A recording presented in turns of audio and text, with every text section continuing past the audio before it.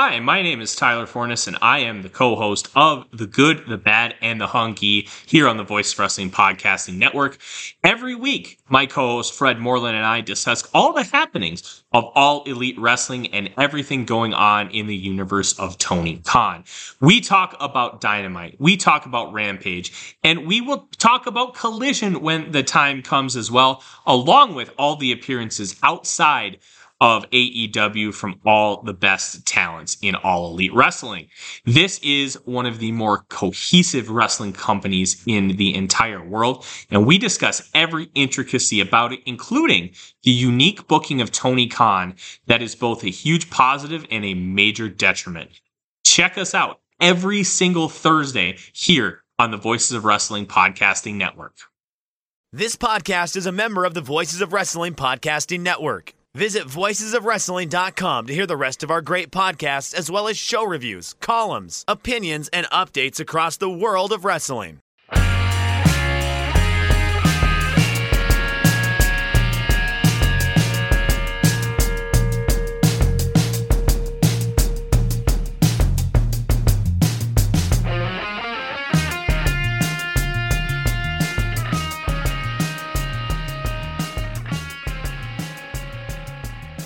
Hey kids, do you like professional wrestling? Well, we like professional wrestling too. This is Shake Them Ropes. I am Jeff Hawkins along with Chris Novembrino. And a special treat for you right now. Shake Them Ropes Theater presents Shake Them Ropes as if written by ChatGPT. Welcome to Shake Them Ropes, the podcast where we break down the latest in professional wrestling. I'm your host, Jeff Hawkins, and joining me today is Chris Novembrino. Hey, glad to be here. So let's start with the most recent episode of Monday Night Raw. What were your overall thoughts on the show? Well, I thought it was a mixed bag. On the one hand, we had some great matches, like in the opening bout between Insert names? Damage Control and the other team. They really brought the energy and set the tone for the rest of the night. I agree. That match was a highlight for me. But what about some of the other segments? I know there was some controversy around, what do I put here? The Cody Rhodes promo. Oh, yes, that was definitely a low point. I'm not sure what the creative team was thinking with that one. It just came across as tone deaf and out of touch. Do you think that that's a sign of a larger problem with the product right now? I definitely think it's a symptom of something. There seems to be a disconnect between what the fans want to see and what the company is actually producing. And that's not just limited to this one segment. It's been a reoccurring issue for a while now. So what do you think needs to change? Well, for starters, I think the creative team needs to listen more to the fans and take their feedback into account. And the wrestlers themselves need more creative freedom to explore their characters and storylines. That's a good point. It'll be interesting to see how things evolve in the coming weeks and months. But for now, that's all the time we have for today. Thanks for tuning in to Shake Them Ropes. We'll be back next week with more analysis and discussion of the world of professional wrestling. Oh my God, Chris, we're out of a job. We're out of a job. What are we going to do? I can still hum the theme song. AI is going to take us. That's every podcast that exists. I mean, seriously, this will put ESPN out of a job soon enough. Like, how hard would it be to make like a Skip Bayless chatbot? Just come in there, say something that's not really defensible so much as it is incendiary. Do a script of a chat show between a dumb jock and a blowhard sports journalist. Like Golick and Greeny. That is not that hard of a show to make an AI version. No. I actually put in a wrestling show, a podcast about two jaded wrestling fans, and that's the one I read to you before the show. That one was interesting too. But yeah, no, this is Shake Them Ropes until at least the till Microsoft decides that we're no longer useful. It's definitely a symptom of something. Oh God. Great line. Great line. Yeah. Starting off a little bit of scary news health wise for Jerry Lawler. Jerry Lawler had a stroke on Monday. Was found face down in the parking lot of his condo complex by friends.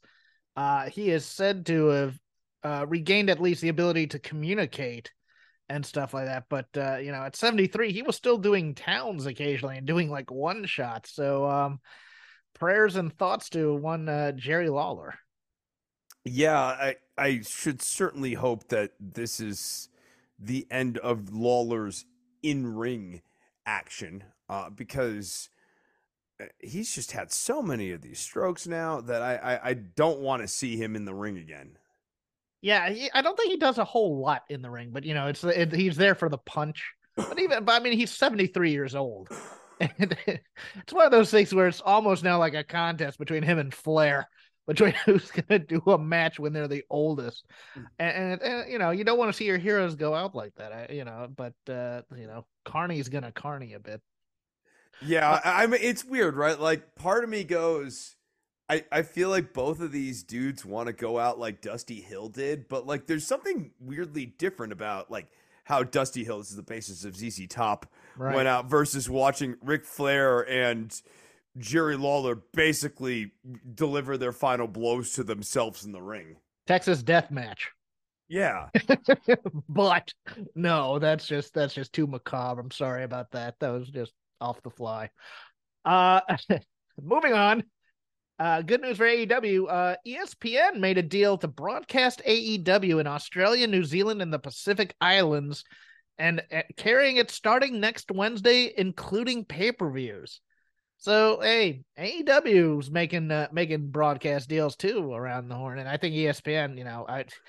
I'm not going to say that when TV negotiations come up that ESPN could be a player for AEW, but at least worldwide it's a start, because I think Disney broadcasts WWE in some countries. I remember reading that story at one time. So it's just one of those things where you're getting good with certain streamers and stuff like that for certain regions of the world. It is always better to have a working relationship than to not have a working relationship. Very true. Get paid, get paid, get paid. No longer getting paid by the Fed. JBL no longer being booked on Raw. We saw that breakup angle with Baron Corbin. I find this to be positive news, Chris. JBL brings nothing to the table for me in terms of either promo or commentary. Yeah, certainly. I think that it's definitely a symptom of something. There seems to be a disconnect between what the fans want to see and what the company's actually producing. And that's not just been limited to this one segment with JBL. It's been a recurring issue for a while now. Interesting rumors surrounding Paul White might be looking to make a return to the ring. And he gave an interview saying he feels really good and his knee surgery has gone. Are you interested in seeing another Paul White match in AEW? Not particularly. Yeah. I don't really see where he fits into this puzzle. I mean, maybe special attraction match. Maybe you have Paul White. You just get the punch really over, and you sort of have him chase MJF for a month or something. I mean, he's so big that you can't use him more than just a few times, and you can't use him with only certain people. That's the hard part here. I mean, he seems like the best deployment of him would be against MJF. Like, you just get his punch over for a long time, and like maybe it's punch versus punch. Like MJF has like the loaded dynamite diamond ring punch, and you have the giant authentic punch. And you sort of just get over, this punch versus punch thing. And then obviously, Paul White loses. But I don't see a point in that other than basically a placeholder feud for MJF. Yeah. Interesting news coming out of that AEW broadcast on Wednesday. Thunder Rosa, part of the Spanish broadcast this week.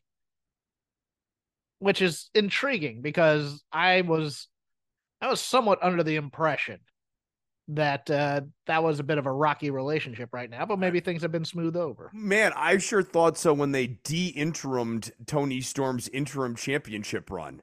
right? Like I viewed that whole like Toni Storm was never interim champion. She was actually legit champion to be like a slap in the face of Thunder Rosa. Money cures everything. I've been told. Yeah, I can't wait to experience it firsthand. Oh yeah, same here. I've been reading about people getting with the NBA trades going on, people getting bought out. I'm just like, that's the dream, baby. Getting paid to go away. Injury news: JD McDonough suffered a detached retina on this Tuesday's NXT in that segment with Ilya Dragunov, who returned. And the Bunny on Dynamite this week possibly suffered a concussion or an orbital bone injury in that match with Jamie Hayter, where they went home early.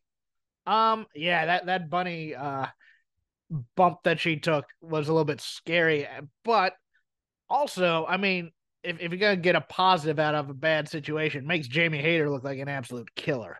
I don't know that they were having a good enough match to really. No. Yeah, that's my problem. I mean, you went home early, and it's a good thing you went home early. Yeah, it wasn't like things were going super well prior to that spot.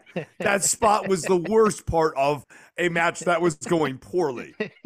Yeah, well, I mean, we weren't building to the crescendo on that one, were we? No, I don't think so. Yeah, I mean, there are happy accidents, and that is probably one. And I mean, I don't say this to mock Bunny's health or anything like that, but I'm saying Jamie Hayter as a strong champion can only be a positive for that women's division right now.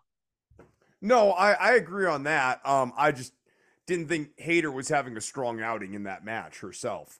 What do you think of Jamie Hayter as a wrestler? Better than Cargill? Come on. No. Why am I comping two champions in the women's divisions? Why would I ever do such a thing? I get that. But... Yeah, but like, I guess the reason I'm saying that is I still feel like maybe there's a little bit of an aspirational aspect to Hayter too, where it's like we want her to live up to potential. I think she's got great fan connection. I think she's got the look too. I don't know that I've seen the long form story out of her. And I don't think that having her with Baker and Rebel is letting her be her. I feel like it still feels very much like her title reign is in the shadow of the Britt Baker faction. Yes. No, I will give you that, because I mean, I think we're all waiting for the moment where that breaks apart so that we can see, okay, what does Jamie Hayter have as a champion versus Britt Baker presents Jamie Hayter champion type of a thing. Yeah, right. Like it to me, the jury's still out on Hayter, but thus far, I mean, the reason I'm also waiting for Hayter feud with Baker is it's kind of like, who is going to make Hayter actually have to deliver that 15-minute match? Yeah, I'm a little reticent. I gotta be honest with you with her, and I'm also wondering, man, I could see them. I mean, do you keep Britt as the heel, or do you make Jamie the heel? I think you got to make Britt the heel. You have to make Britt and Rebel the heel. Yeah, eventually, but it's one of those things where this is going to have to go on a while until we get the breakup. With the originals versus. Yeah, now that we have the NWO. Oh my God. Light war, basically. Do you think anybody in character is watching and going, oh, they got Leva Bates, now we gotta get angry? I know, like the idea that how dare you, sir? Why would the AEW originals feel a deep fealty for a low-level heel? Yeah, like Leva Bates and Pretty Petey Avalon are basically like they are the Glass Joe of the Punch-Out franchise. Yeah, they're the low-level goons that you face on the first level in the first zone. Like you beat them up at they have no HP. Well, I will not stand for the slander of librarians, ma'am. You throw like the box at Pretty Peter Avalon. He goes down, and then like two more come out from the side of the screen. I mean, they could have faked a punch and she would have gone down probably. No, there is the writing really is sort of like just The logic holes are there, and you just need to ask. I mean, are people really that? Oh man, I just love this company so. I hate making companies baby faces and heels too because me too. I if anything, I feel like the one thing WCW got right, like weirdly, is that they were not the cool ones. That like WCW, the brand was kind of uncool, and they made like the invading force the cool thing. I think they got that horribly wrong though. Eventually, because I was about to. The back end of that sentence is it eventually backfired on them because they didn't stick the landing. But I think it's better than like I don't know, like gotta defend the homeland or whatever. Like you know what I need? I need a meeting of the women's locker room, and I need Jade Cargill to say, "Hey, here at AEW, we're all a family." Jade Cargill needs to explain why they need to make AEW great again. Come on. There are these invading people from the outside. I was going for corporate malfeasance, but then you made it political, and I can't do that. I mean, Here at AEW, the women's division, I don't feel like we're coworkers. I feel like we're a family right now. I know some of you are on your day off here for this early morning meeting, but yeah, we're getting into it. There's no sponsor this week. People hate paying us now, I guess. And you can see why. The lazy river of wrestling criticism, whatever we watched, whatever we're thinking about, whatever we're doing in the world of professional wrestling, we'll talk about here, be it AEW, WWE, or parts unknown. I am very happy to announce I have reorganized my Plex server, and I now have a giant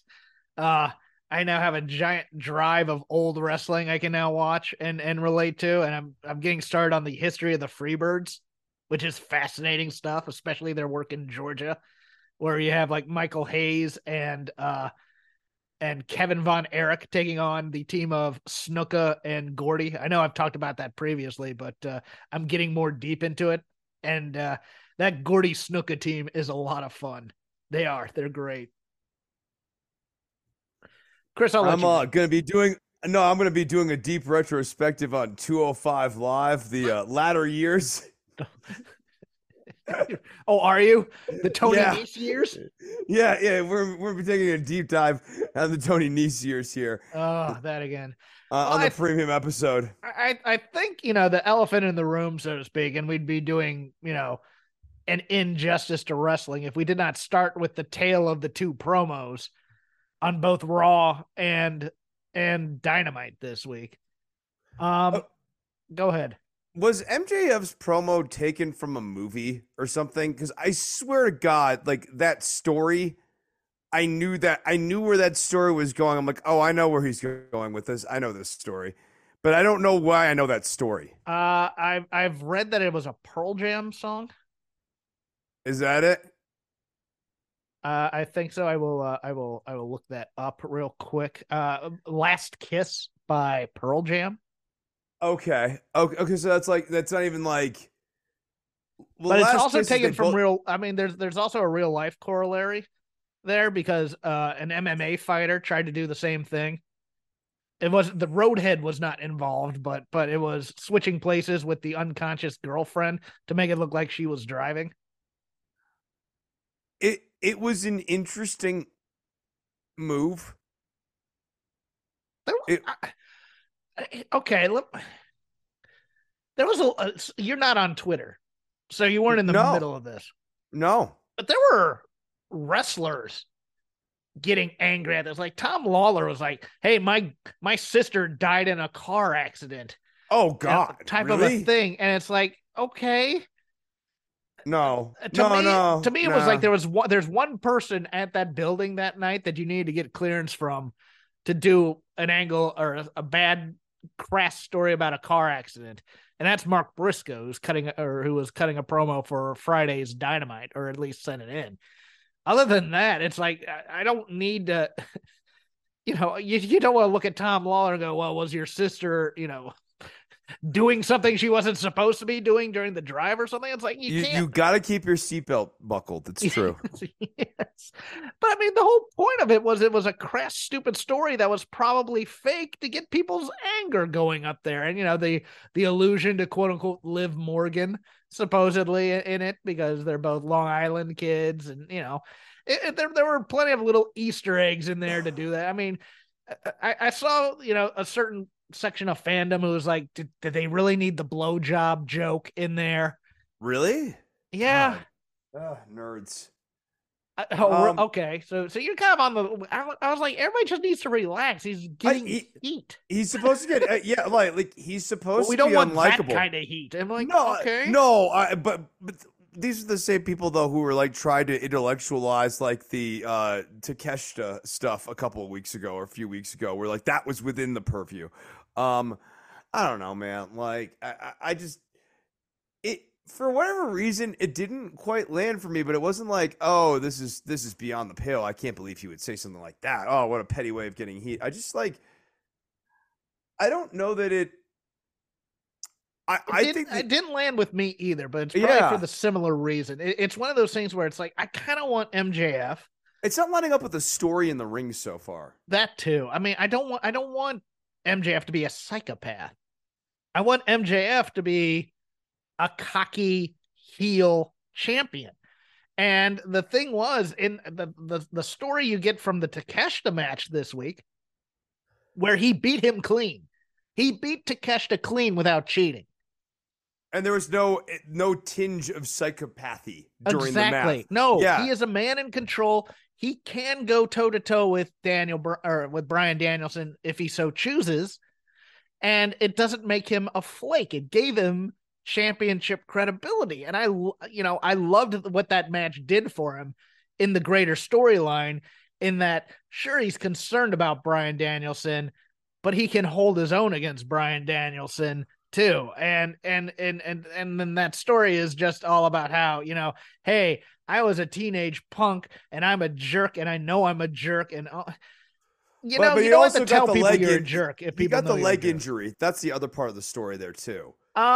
Yeah, I think that's a little bit overused with MJF. I think the injury in the midst of your offense that they always do with him, I think that's a little bit overdone with him.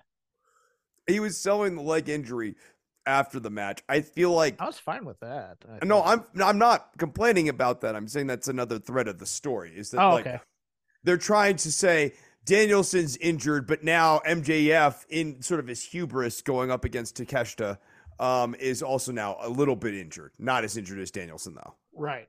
Yeah. Well, I think that like they're trying to balance out the scale a little bit, because I think they realized they went too far too fast with the Danielson injury angle.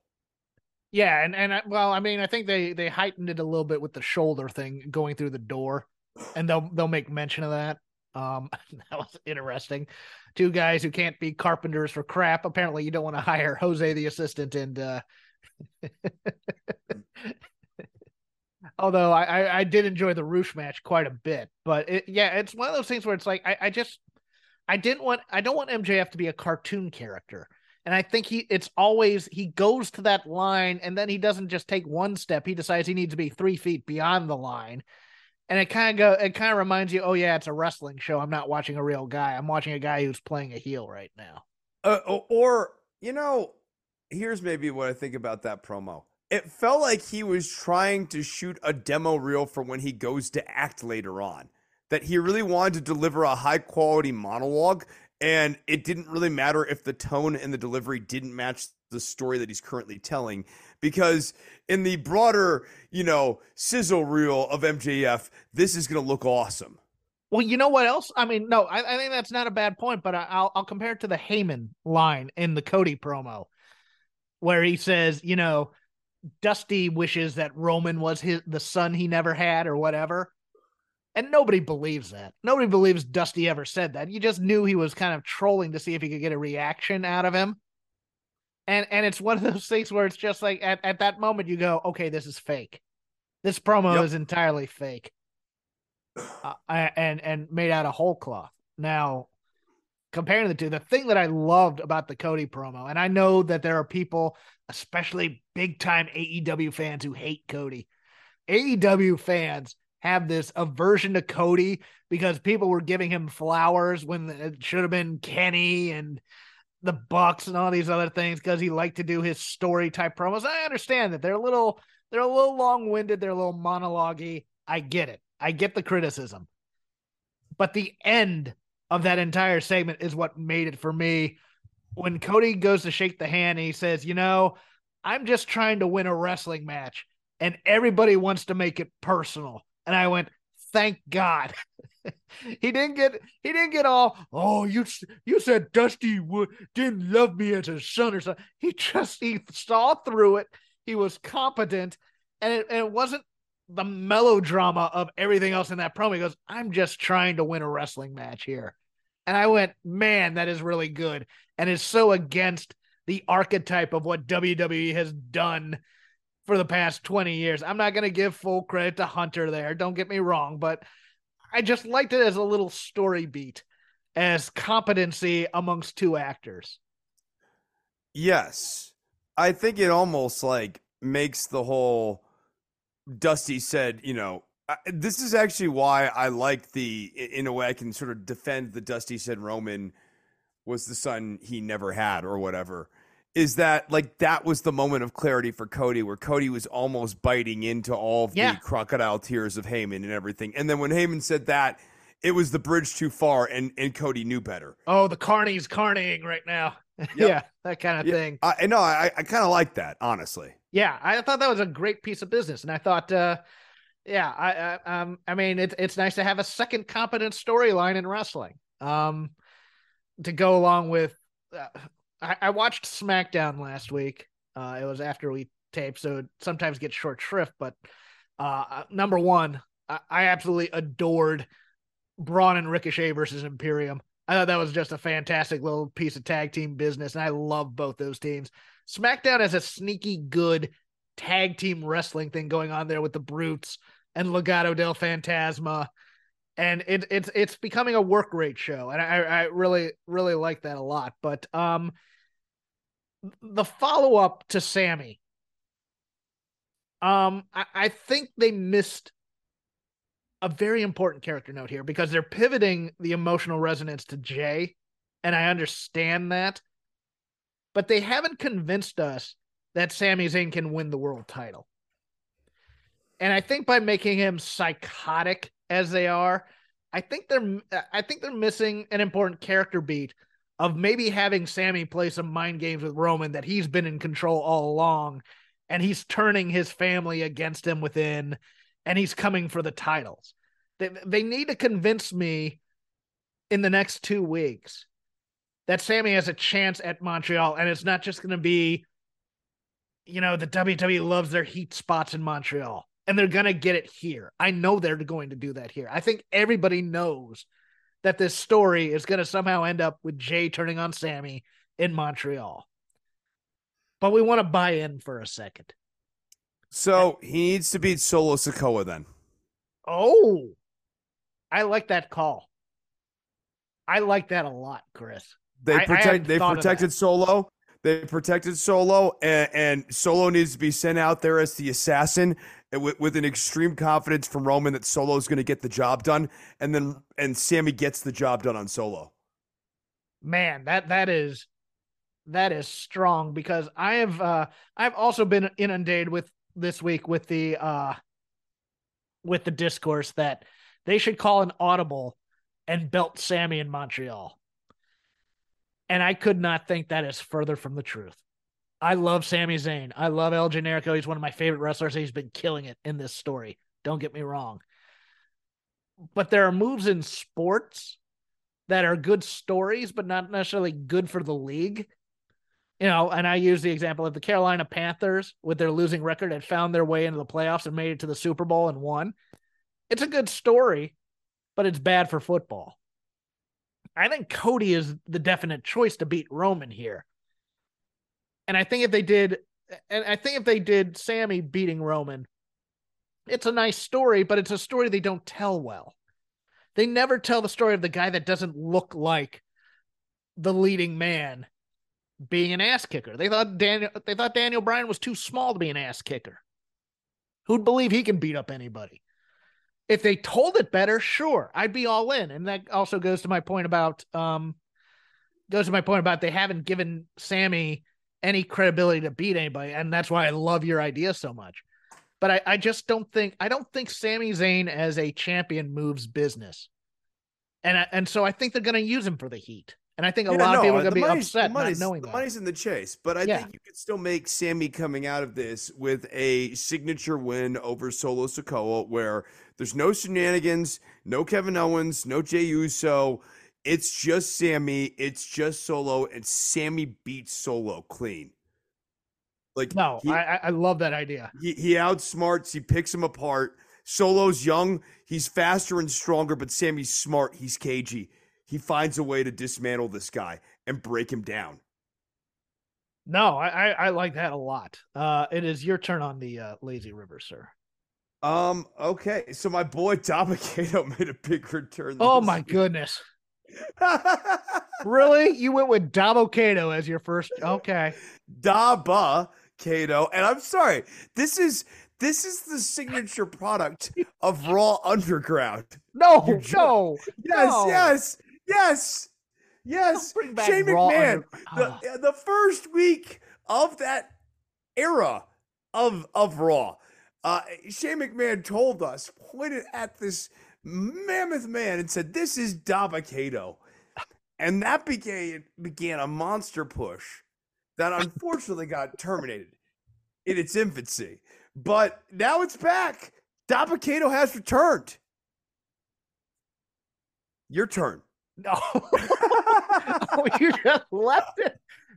Here, I'm going to take a dump on your plate and serve it to you. Your turn.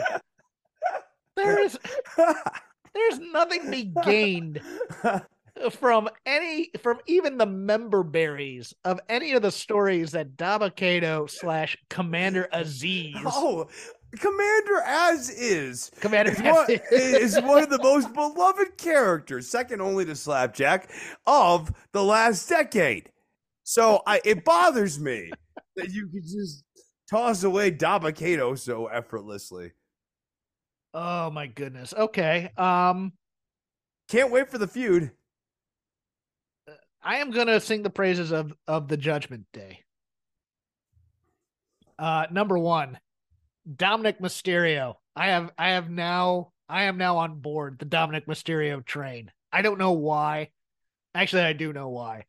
It's that little moment where he's getting glam slammed by Beth Phoenix on Raw, and he yells, "Mommy!" I'm in, Chris. He gets the character, and he's committed to the character, and he understands what makes this character a good heel character, and he's doing it, and it's great. Like, I never thought it was going to click for this guy. I've watched him for a decade. And to go from Lucha Underground when I was watching Dominic Mysterio, and he was, kind of like a punchline, to this where he is authentically great as this. I spent one day, was it 36 hours is what the actual story is or something, in jail. So. Yeah, I spent 36 hours in jail, and this is now I'm prison Mike, from The Office. Oh, it's great. I love it. I also want to give props to Damian Priest because he absolutely blew a line in his promo. He messed up Elimination Chamber with Money in the Bank. Oh yeah. But his save was so fantastic. It's one of those things where some guys would get flustered that they blew a line, so they try to do it again. And he just looks at Finn and goes, "You know what? I'm so angry. I forgot the name of the event." And then he just powered through like nothing. I'm like, that's the kind of naturalism I want in my wrestlers, where, and this might be a product of the new era, but I think some wrestlers would just get scared to death of having to go back to Gorilla and getting screamed at by Vince that they ruined the entire build for blowing a line. And I just think he handled that so well. Now, keeping in the family, I loved the Cody Finn Balor match. I thought was pretty damn good. What do you think of Rhea challenging Charlotte? Because the original plans back in November were Rhea and Becky and Charlotte and Bianca. And now we have Rhea calling out the 3-year-old pandemic storyline of wanting her win back against Charlotte. I think this ends with Rhea being a babyface. That's okay, good. We're both on the same page here on how is Charlotte not the heel in this feud. I even think the crowd is going to enjoy essentially Rhea cuckolding Dominic and like view that as like part of the babyface character. Oh, he comes out with her holding her pocket. Yes, yeah. No, I think I can see the crowd even like turning on Dominic and like his like Gomez Adamsing Rhea Ripley here. Oh, now I want that. I want Adam's family, Ramus or Dominic. Yeah. She's Morticia and he's Gomez. Speak French to me. Yeah, kissing her arm. Oh, mommy, yeah. And that would lean further into the Eddie Guerrero thing too. You pour Gomez in with Eddie Guerrero, and you now have like essentially the Eddie and China storyline. You are on fire today. That is such a great idea. I absolutely love that. But yeah, Charlotte's entire career on the main roster, they have never brought in anybody really to have her work from underneath. So how is someone who has never had to generate sympathy because she's a Flair and she does it with Flair and she's the queen and woo and she was made for this? Is she gonna all of a sudden learn that skill? Because and plus her promos are always nobody has ever liked Charlotte Flair. What's endearing about her character in terms of the WWE in terms of the WWE presentation? What's endearing about her is name a thing because like even now my father like bringing up Ric Flair is not even a name check you want to do too much. Correct. So yeah, no one's like, oh yeah, Ric Flair, great guy, no problems there. No. So this crowd's going to be confused. I think. I think this crowd turns on this within 3 weeks. And cheers on Rhea. Yep. I think Rhea starts getting over half of the crowd with her within 3 weeks. Wow. Okay. No, I'm there. I'm there. Yeah. No, because I can't see how Charlotte comes out there and comes off as sympathetic for 2 weeks in a row. Yeah, and might I just add in another thing here since I'm already talking about Raw? What do we do now with Becky and Bayley? Is that gonna be are we really reducing Becky and Bayley to the Legends match at WrestleMania with the 6-man? Because I still think there's a shot. I don't think it's a good shot, but I still think there's a small chance that Becky finds her way into that SmackDown Elimination Chamber to take on Bianca, to rerun that program again. Because right now, the only person I could see Asuka. Asuka's great. Psycho Clown Kana Asuka is just absolutely fantastic. And I think there's a small shot Rhea or Raquel Rodriguez and Bianca as, new generation main event type of thing. But Becky, Lita, and maybe Trish versus Damage Control, who will be fresh off of losing the tag titles because that looks to be going to Ronda and Shayna in some way. And Bayley, is that really a WrestleMania dream match of some ways? I mean, and I asked this for this reason, because the original plan, as you remember, going back to last year, was Becky and Ronda for a title unification at WrestleMania.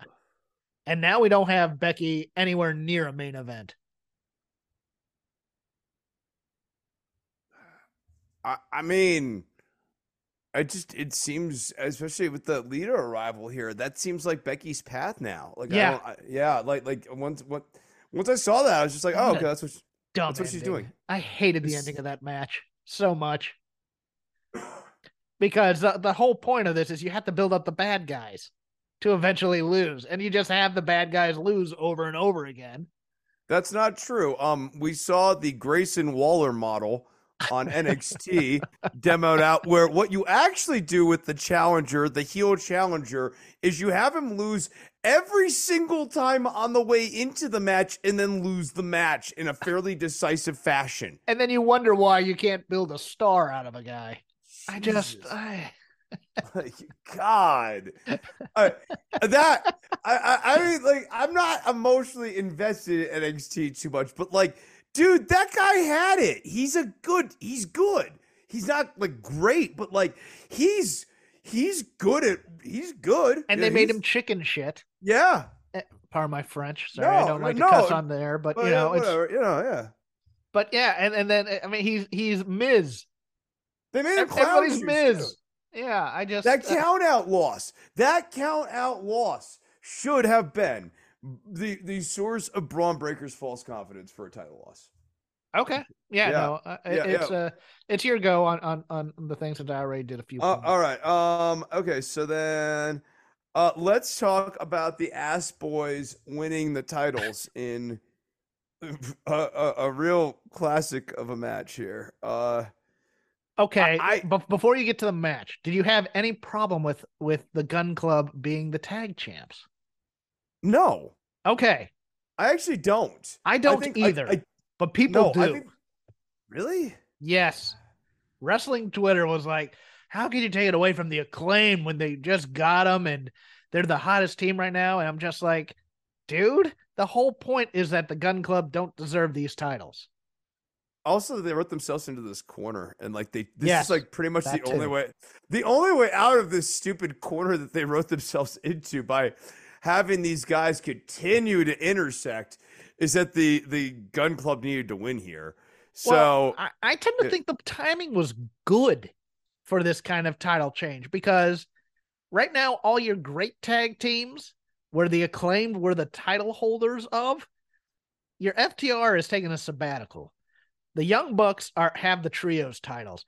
The Lucha Brothers were tied up with that in the trios division, and they're kind of off TV for right now.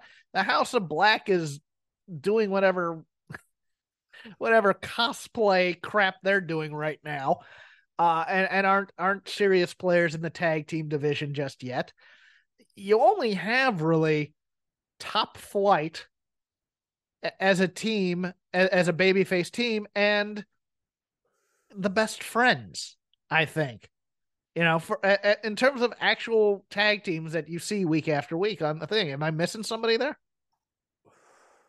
Maybe Butcher and Blade. I mean, they're low level, and you can beat them. Yeah, right. And I think especially with like the Gun Club, like these are the perfect scumbag. Like I imagine they'll eventually align themselves with MJF here, because they also work as scumbags, which is now like sort of a moniker that MJF's picking up. These guys can get scumbag wins over baby faces and heels, and they can be like the most hated tag team in the whole company. Really quickly. Here's the thing that I hated about that match. Billy Gunn never needed to go down there. I disagree. He said he was okay. I'm going to stay in the back, but that ending of the match never affected him. And I get the feeling, unfortunately, I think in the rematch at the pay-per-view or wherever it's going to be, I think Billy Gunn actually does now turn, which makes no sense because he's quote unquote proud of the initiative his boys did or whatever. And I need the Gun Club to have a chance to get away from their father a bit to be an actual real tag team for me to enjoy. Okay, they are having a rematch at the pay-per-view? I think they're having a rematch at the pay-per-view. Okay, so I do like Billy Gunn being down there. I do think it's an important beat in the story, in the sense that if these guys are going to be the heel tag team that they need to be, part of it needs to be like crushing their dad as part of the pathway. Like I agree. Yeah. So like having him involved in the second time around, I mean, I think they need to stretch their dad out. Like they like need to like. Oh, see, I think they're becoming a unit again.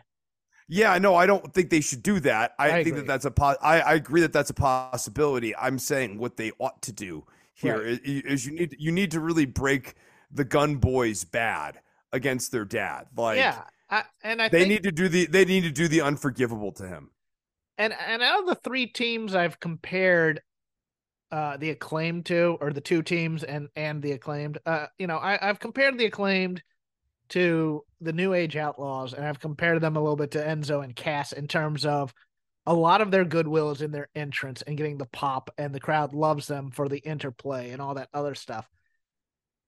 I think they're the better wrestlers of either of those two teams. I think they're very, very good. Don't get me wrong. It's just one of those things where it's like, but are they the best tag team in AEW? Not necessarily.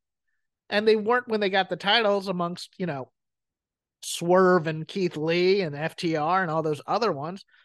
So this just makes, it's like, well, you're watering down the titles. I'm like, no. I think they're going to be an interim champ for one of these other super tag teams to then take the belts and then have more, great matches with them. I think this is just a temporary beat to help out a young team. I didn't see there's a lot of gnashing of teeth that I just didn't understand on this one. I thought the ending was overbooked. Yes. Like, I didn't. The moment he's sitting on the legs like there and the legs are shaking, I go, belt shot out of the ropes. Yeah. Yeah. Because. And then the why? Okay, it's a main event match, right? And I feel like AEW's been inconsistent on this, where sometimes refs will come down and one ref will replace the other ref. Yes. And sometimes they'll even call it out. So this is a main event match. So, like, we're sending someone down because it's a main event sort of thing. And then, like, in this case, there's no secondary official. Where's, by the way, mad props to Stefan Smith for that bump he took. That was a damn good bump. Oh, no, it was good shit. But, like, someone normally in, like, every other match we would normally see would come down and replace the referee. Like, this is where Aubrey Edwards would come down, right?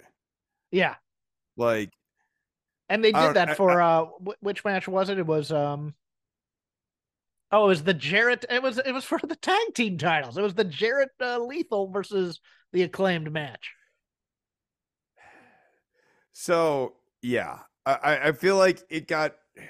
I get that there's fungibility with this. I'm sure they could try. They'll explain away why there was not a second ref. I get that you can kayfabe all that stuff away, but it's just like, for me, it's like, oh, come on. Normally there would be a second ref down here eventually, right? Yeah, you gotta have some consistency as to when you're gonna have the second ref and when you're not.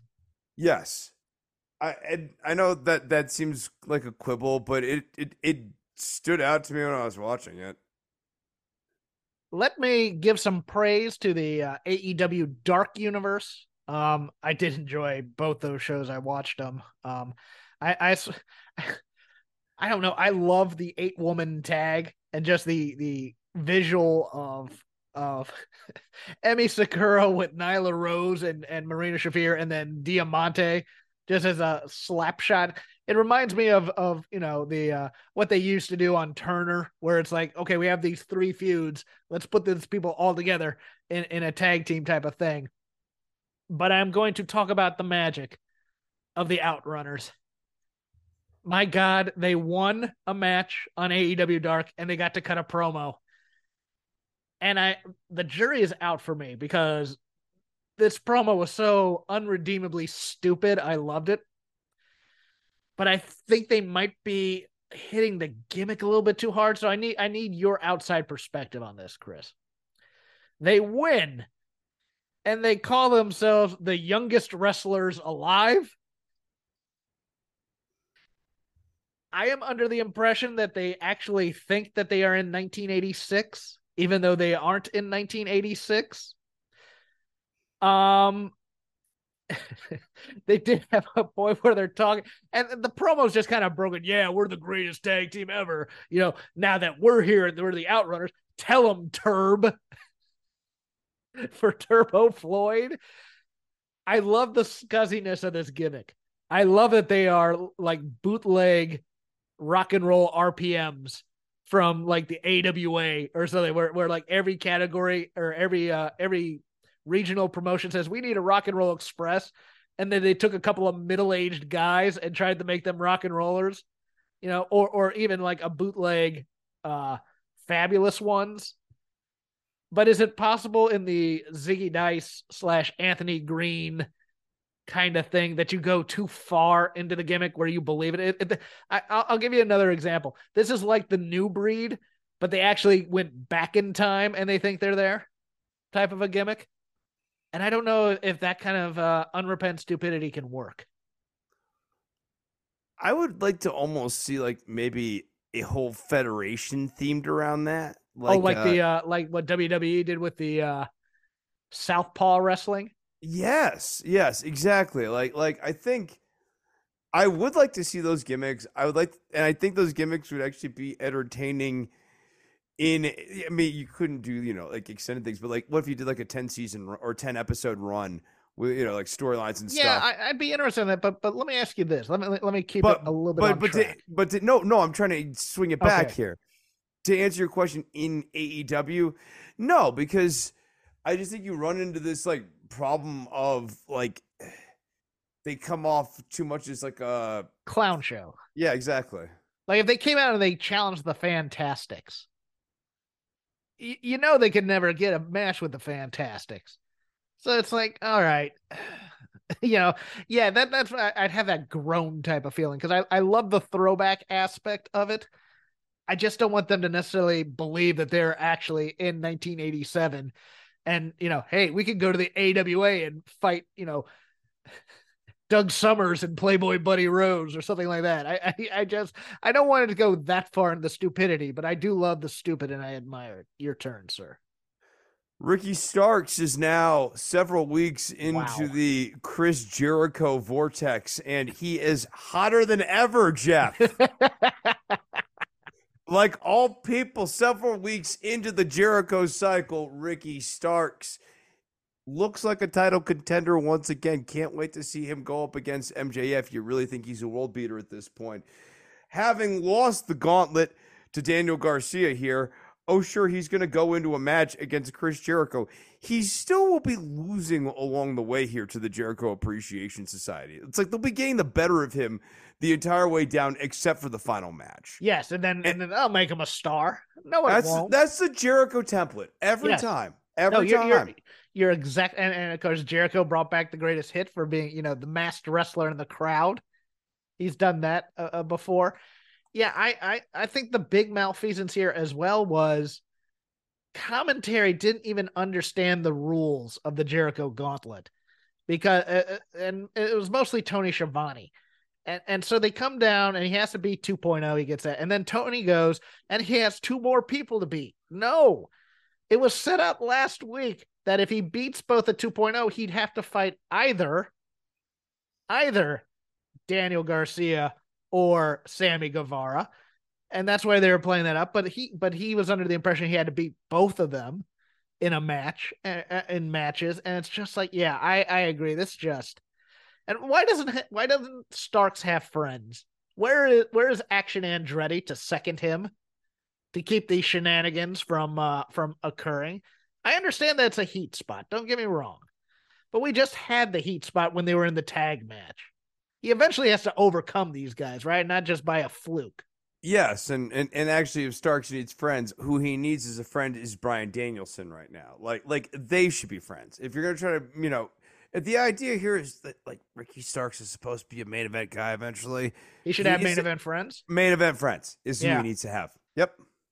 I can see that. I'm a fan of that. The breakup of Toxic Attraction. In the news lately, Chris, there's been this thing about actors who don't check their props before actually shooting a scene. Well, apparently that happened in this breakup angle, where the door was not checked that would swing the other way when Chasey rammed Gigi Dolan into it. Bunk.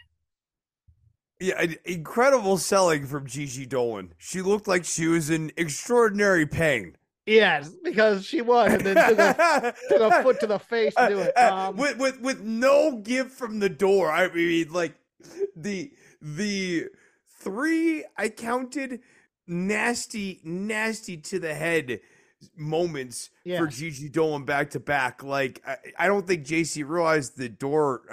I feel certain she didn't realize the door wasn't giving. Yes. And so that first boot to the face, God, there was no give at all. No. That was just Dolan's head going right into that unforgiving door. Barely giving, and then she gets a second one for her troubles. Yes. And that one looked like it sucked. That looked like it hurt like hell. Yeah. I saw why is Shawn Michaels stealing this angle? Blah blah blah. I'm like, do people not realize how long ago this angle was with Jannetty and Shawn Michaels? Number one. Number two, the original plan was, before Marty Jannetty got in some legal trouble, was supposed to make both guys a star. So they're not actually burying your precious Gigi Dolan.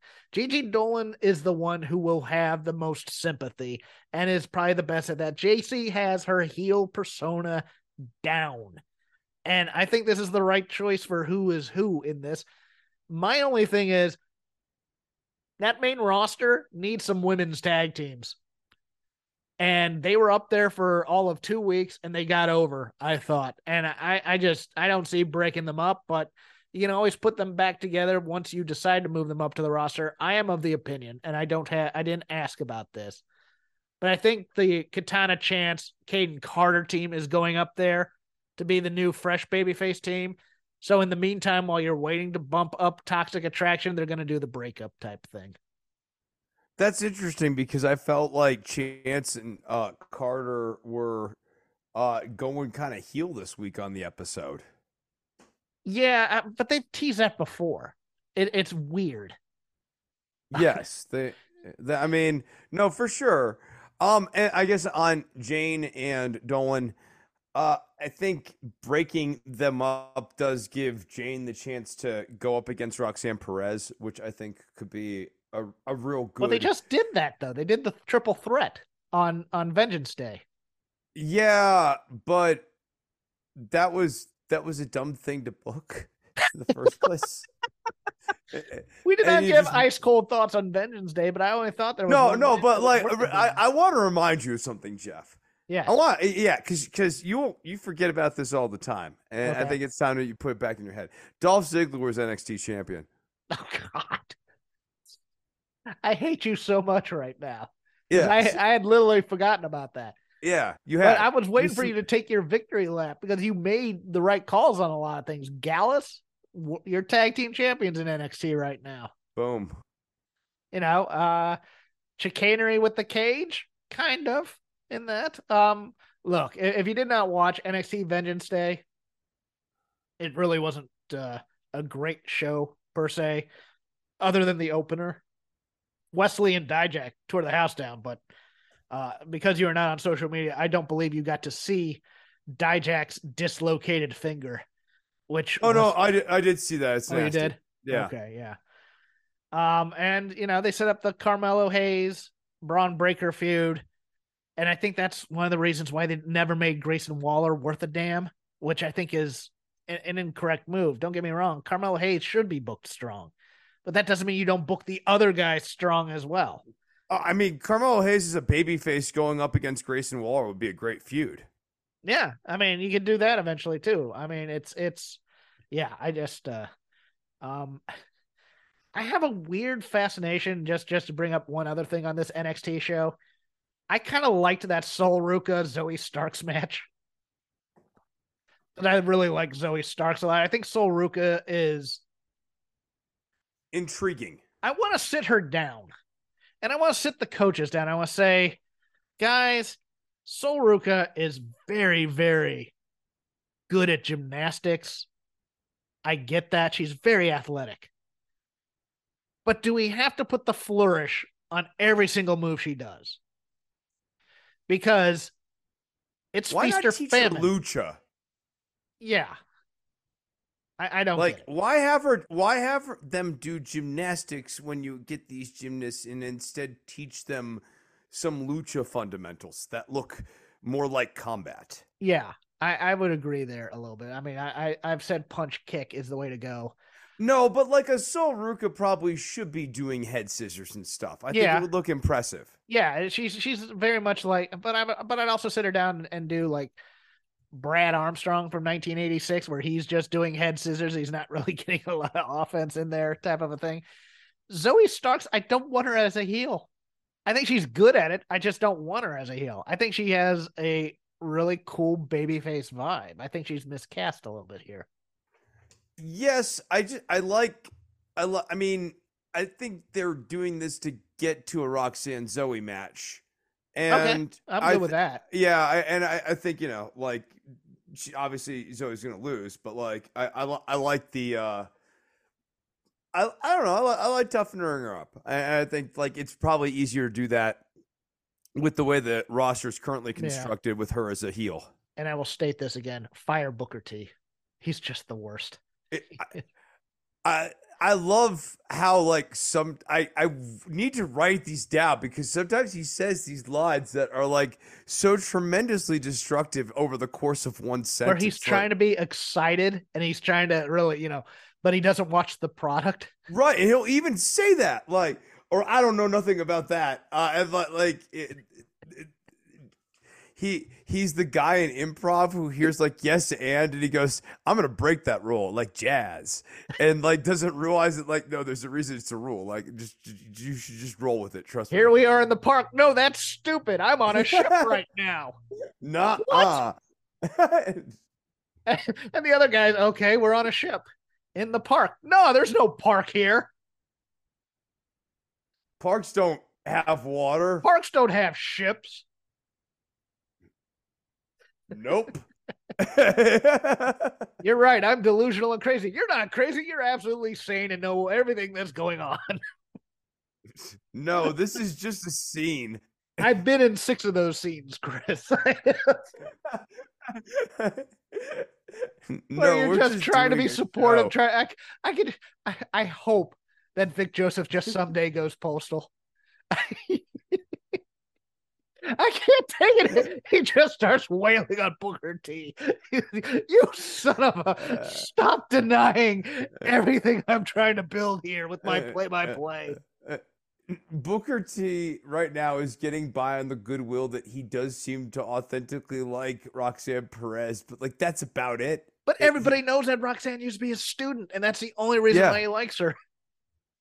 Like, he's going to start praising Ivy Nile because I forgot this in the news, but of interest, Ivy Nile's been allowed to work indies, but it's really Booker T's promotion, training promotion. She's going to get some exposure there, which I think is an intriguing idea because I think Ivy Nile getting different venues and stuff like that could only be good for her because she has some of the best combat sports legitimacy in wrestling. We talked about this, like, was it last week or the week before? But like, she moves the way we more ideally would like to see a lot of the female talent and stuff move in the ring. It's snappier, it's crisper, it's more deliberative. It looks combative. Yeah. Booker T is just gonna this Wolfie guy. It's like, oh my god, you've never even watched Gallus. What are you doing? I never watched NXT UK, but I can tell you this. These Gallus boys are bad. You really could AI chatbot. Oh, Booker I'm gonna have to chat GPT a Booker T NXT script. Yeah. No, like, because like he doesn't watch anything, so like AI basically could do the same work with probably a better command of the names. I have no other notes. Do you want to end it there? I'm okay. I mean, nothing about the Elite. Like they're just there for you too. Look, I have arguments with this behind the scenes with a certain lady friend who loves the Elite. I kind of tuned out, to be honest with you, because it was the PWG party match, and it's a good match, but I've seen it. I think they did a good job of getting AR Fox over, and I think if you haven't seen AR Fox, you were really into this match. But I've seen a lot of AR Fox, not only here, but also just because Montez Ford has stolen his entire moveset for the most part. I think the point of this match was to get AR Fox over as a star. And I don't know if they got there or not. I liked the match. It was perfectly cromulent, as I like to say. But did you ever think that Top Flight and AR Fox were going to beat the Elite? I mean, there was one fall where I thought maybe. Yeah, right. No, not ever. Yeah. And so I think everybody's kind of in a holding period waiting to see what big feud the Elite's going to be in next. And they get to watch a match, a work rate match. This is for the spreadsheet people, where it's like, was that a 4.25 or a 4.50 type of a thing? And I understand those people. I love those people, even though I mock them. I kid because I care. But this wasn't, but this did not do anything to forward the Elite status. It didn't do much for Top Flight other than put them in a match. This was all about the AR Fox show. Yeah, which I think was the wrong focus for it. I just didn't think this was a particularly.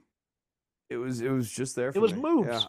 It was moves. It was, and I didn't think it was a super strong deployment of TV time. Like, or if you're gonna have that match, have it as the opener. Like, why is that the sub main event? Hot opener, yeah, no, Yeah. The placement I could have done with, but I think this is the crowd pleasing match before we. Actually, I think the placement on this was probably a little bit genius because hey, you get to have this hot spot fest, co-main event, and then we're gonna piss you off by giving the titles to the Guns. Yeah. One last note. The Chelsea Green versus Asuka match was just like an absolute mess of booking, kind of from top to bottom. Like Chelsea Green should have been obliterated by this new iteration of Asuka. I have no, especially once you. What was the point of the SmackDown women coming to Raw?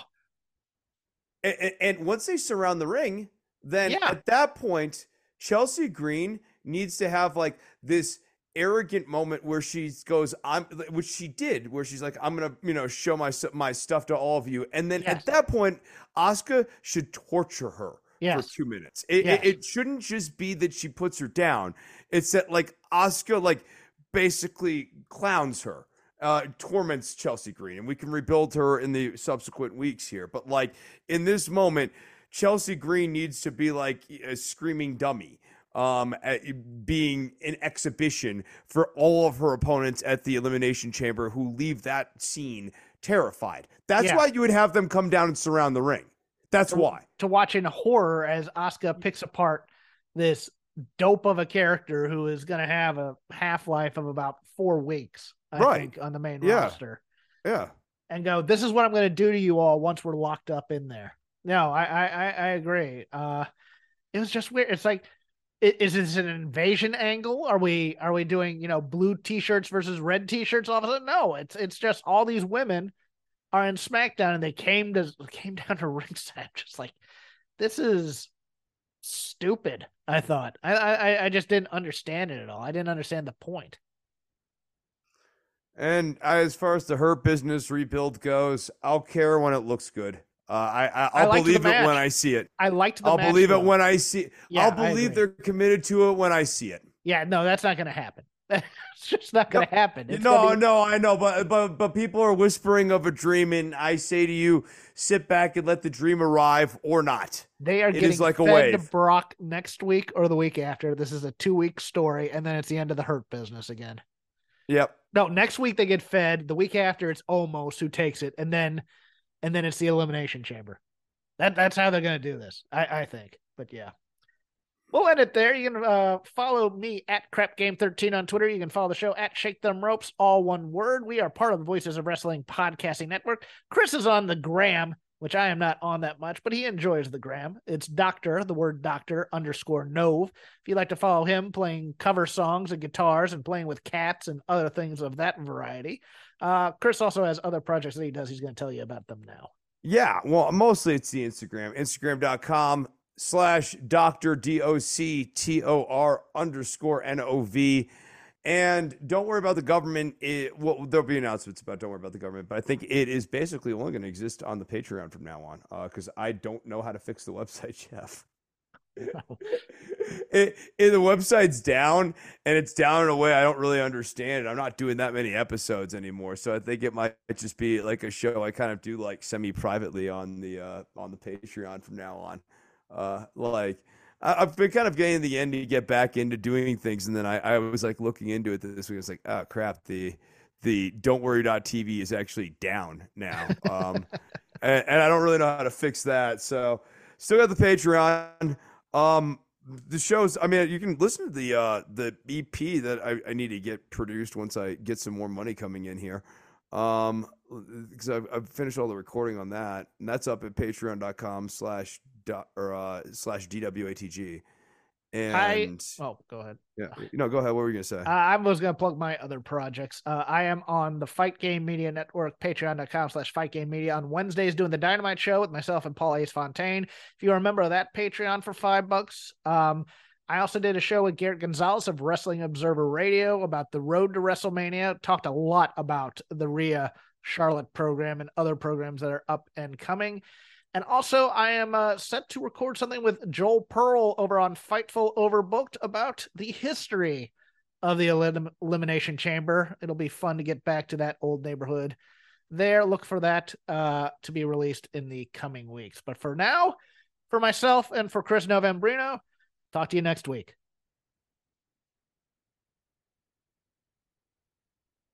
Hello there, everybody. It's me, Garrett Kidney, the co-host of You've Got to Be Kidding Me on the Voices of Wrestling Podcasting Network. And I am Liam Jones, my full name, and I'm also a part of the Voices of Wrestling Podcasting Network as a co-host for You've Got to Be Kidding Me. We are a TNA history podcast that covers TNA 1 month at a time. We cover all the drama, all the matches, all the Vince Russo nonsense you could ever want in your life. Have you heard of TNA? I bet you have, but would it be funnier if two people made jokes over it the whole time? Probably. So if that sounds like fun to you, check it out on this very Voices of Wrestling Podcasting Network, and Liam will do bits and whatnot.